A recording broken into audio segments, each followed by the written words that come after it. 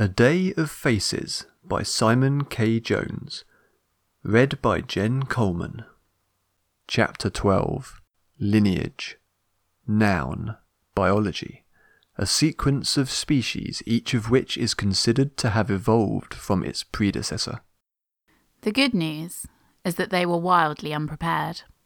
The bad news is that we're now holed up in the records office with every exit barricaded and a squad of particularly angry and armed people waiting just outside.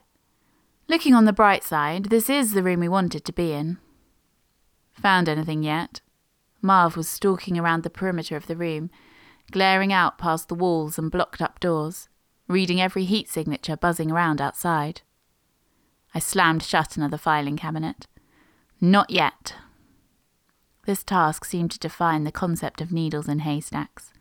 Finding records of the orphanage fire should have been easy, but there was nothing. Cal had managed to uncover the names of some other people born the same day as him, but they'd seemingly been erased from history as well. The room was huge, an octagonal archive of everything that had ever happened and had been recorded in the country, and possibly the world, organised onto hundreds of thousands of microfilm rolls. Everything was labelled and categorised perfectly, but it would still take a month to go through everything. "Did you really expect them to leave a paper trail?" Marv shouted over the banging from outside. "I was hoping for something," Cal said, pushing a stack of shelves over in frustration. He was wearing the same clothes as Marv, who had brought him a spare set of cleaning overalls. "Everything I've seen and heard indicated that orders always came from here. All the kill orders." I found myself sitting on a fallen bookcase, head in my hands. I knew this was going to be dangerous, and that we'd end up in prison or worse, but I'd expected to at least get some answers, for there to be some kind of heroic point. But for it to just end without any resolution, I couldn't even think of it. What a waste. My dad's face popped into my mind. It did that, from time to time. I hated him my whole life, until he was dead. And now I just wanted to talk with him. There was no changing him, sure, but there was so much unsaid. I don't think he quite understood how much I loathed him. I used to be so uncomplicated. Moral of the story? Don't find weird men in your shed. "There's something else here," Marv was saying from the other side of the room. "This wall is different.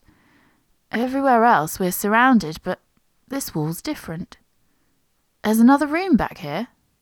My stupor evaporated, and I ran to where he stood, passing row after row of shelving and filing. The room was a maze of curated history. "Anybody back there?" Marv shrugged. "There's something there, but it's vague. Don't know what I'm looking at." "Not a problem," Cal said, dropping to his knees as he Juno-shifted, brown fur pushing out of his skin even as his body bulked up, pushing at the seams of his overalls. His jaw and nose became more pronounced, his features heavier. Standing once more, now a clear foot taller than Marv, he picked up a filing cabinet, hefting it carefully, then pivoted forwards on one foot, swinging the metal cabinet forwards and into the wall. The force sent cracks spreading out from the impact point, and plaster fell to the floor. "5 more ought to do it," Marv said. "How many more of those you got up your sleeve anyway?" Cal ignored him, retreating with the cabinet, then burying it back into the wall. As he bashed his way through, I watched his single-minded focus, unaware of what was around him, oblivious to our presence and the 100 or so pissed-off people beyond the walls. I guess he's been building up to this his whole life. Got to give you purpose.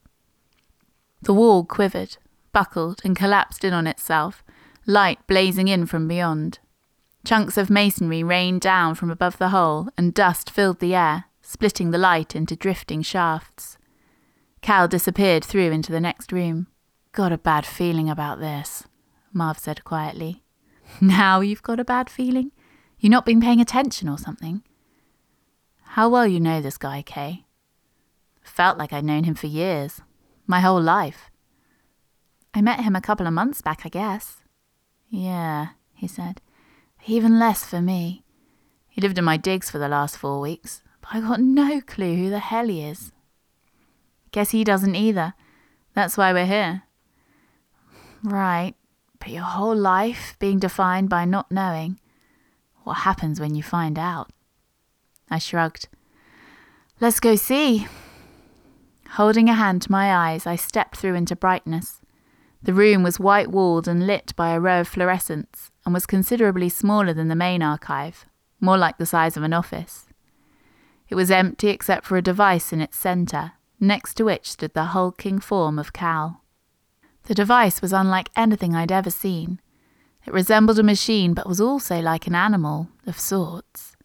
It was clearly built and designed, but also had organic parts intermingled with the mechanical pieces.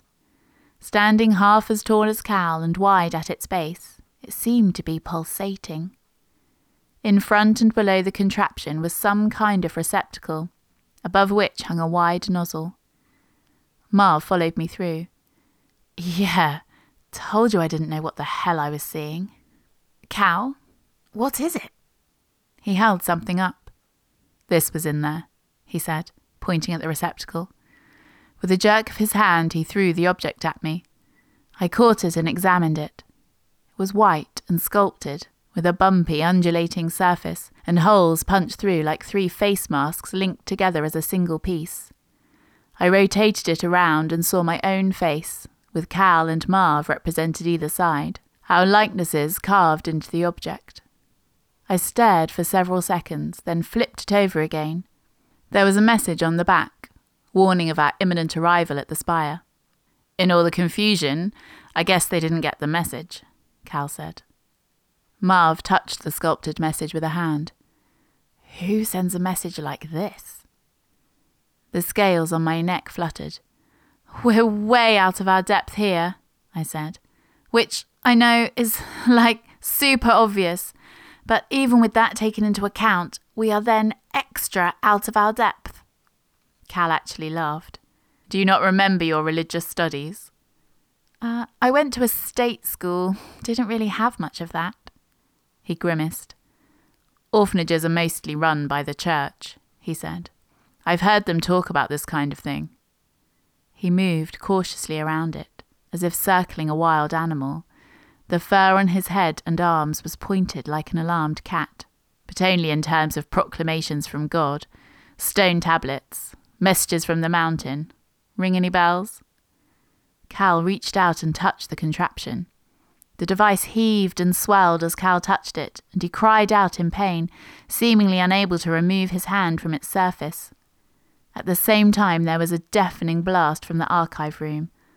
Oh, man, that's just bad timing, Marv said, heading back through the hole in the wall. I got this. I leapt forwards and pulled at Cal, tearing him away from whatever had been holding him in place. We both tumbled backwards onto the floor as he began shivering uncontrollably, eyes glazed over and mouth agape. The fit intensified, and as he rocked back and forth, he began to shed his fur, leaving it strewn across the floor as he rolled. I tried to pin him down, but his form kept shifting, his arms and torso shrinking down and changing texture, from fur to bare skin to scales to feathers and back again. His face was a contortion of pain, eyes bulging, irises flicking from black oval to diamond slit to yellow orbs. His teeth pushed out through his lips, then retracted, then turned to points, then fell out entirely. I backed off, unable to hold him down and at risk from being knocked out by his movements. He writhed, shifting over and over again. Shouts came from the other room, then gunfire. There was nothing I could do for Cal, but Marv needed my help. Reluctantly backing away from Cal, I turned and ducked back through, into a war zone. The archives were a blaze of light and fire, flames spreading from the far wall where they'd blown their way in. Soldiers were pouring in, firing intermittently and seemingly at more than one target.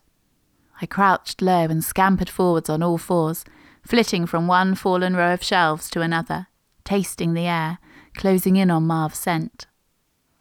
I found him underneath a stack of cases, leg trapped and arm bleeding profusely. "What the hell?" I shouted over the weapons fire. He grabbed me and pulled me close with his uninjured arm. There's somebody else here. Gotta be. I sure ain't a threat. Risking a glance around the cabinet, I caught a flash of movement, and 2 soldiers evaporated, leaving behind a shower of blue sparks. The others turned and re-aimed their fire, but my view was blocked. We need to get out of here, I said. Captain Obvious, Marv said. Get my leg out. I helped him prop up the cabinet and he rolled clear. Slinging his arm over my shoulder, we moved as fast as we could back through the smoke-filled records room, where sounds of gunfire were being replaced with screams of soldiers. We reached the gaping hole in the wall and scurried back through into the white room. It was now emptier than before. The device remained in the centre, as if nothing had happened, but Cal was nowhere to be seen.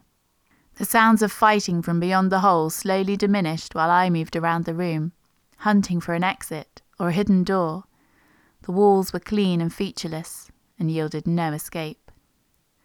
A frightened shout from the hole turned our attention back, just in time to see a terrified soldier running towards us, covered in blood. Before his feet touched the floor, he erupted into vapour and sparks and vanished before us. Through the mist that was man, another person was revealed, stepping closer and holding some kind of weird gun. He looked unlike anybody I'd ever seen, and bore no discernible genoform markings. No horns, or fur, or wings, or scales. No tentacles, or additional limbs. His defining feature was his face, deeply scarred from chin to forehead. He grinned crookedly. "Hello, children," he said. "I've been looking for you." Thanks for listening. Follow us on SoundCloud or subscribe using iTunes or your favourite podcast app to make sure you don't miss the next chapter. You can find me on Twitter at Tarnimus or at simonkjones.com. You can help support the creation of stories like this on Patreon at patreon.com/Simon K. Jones.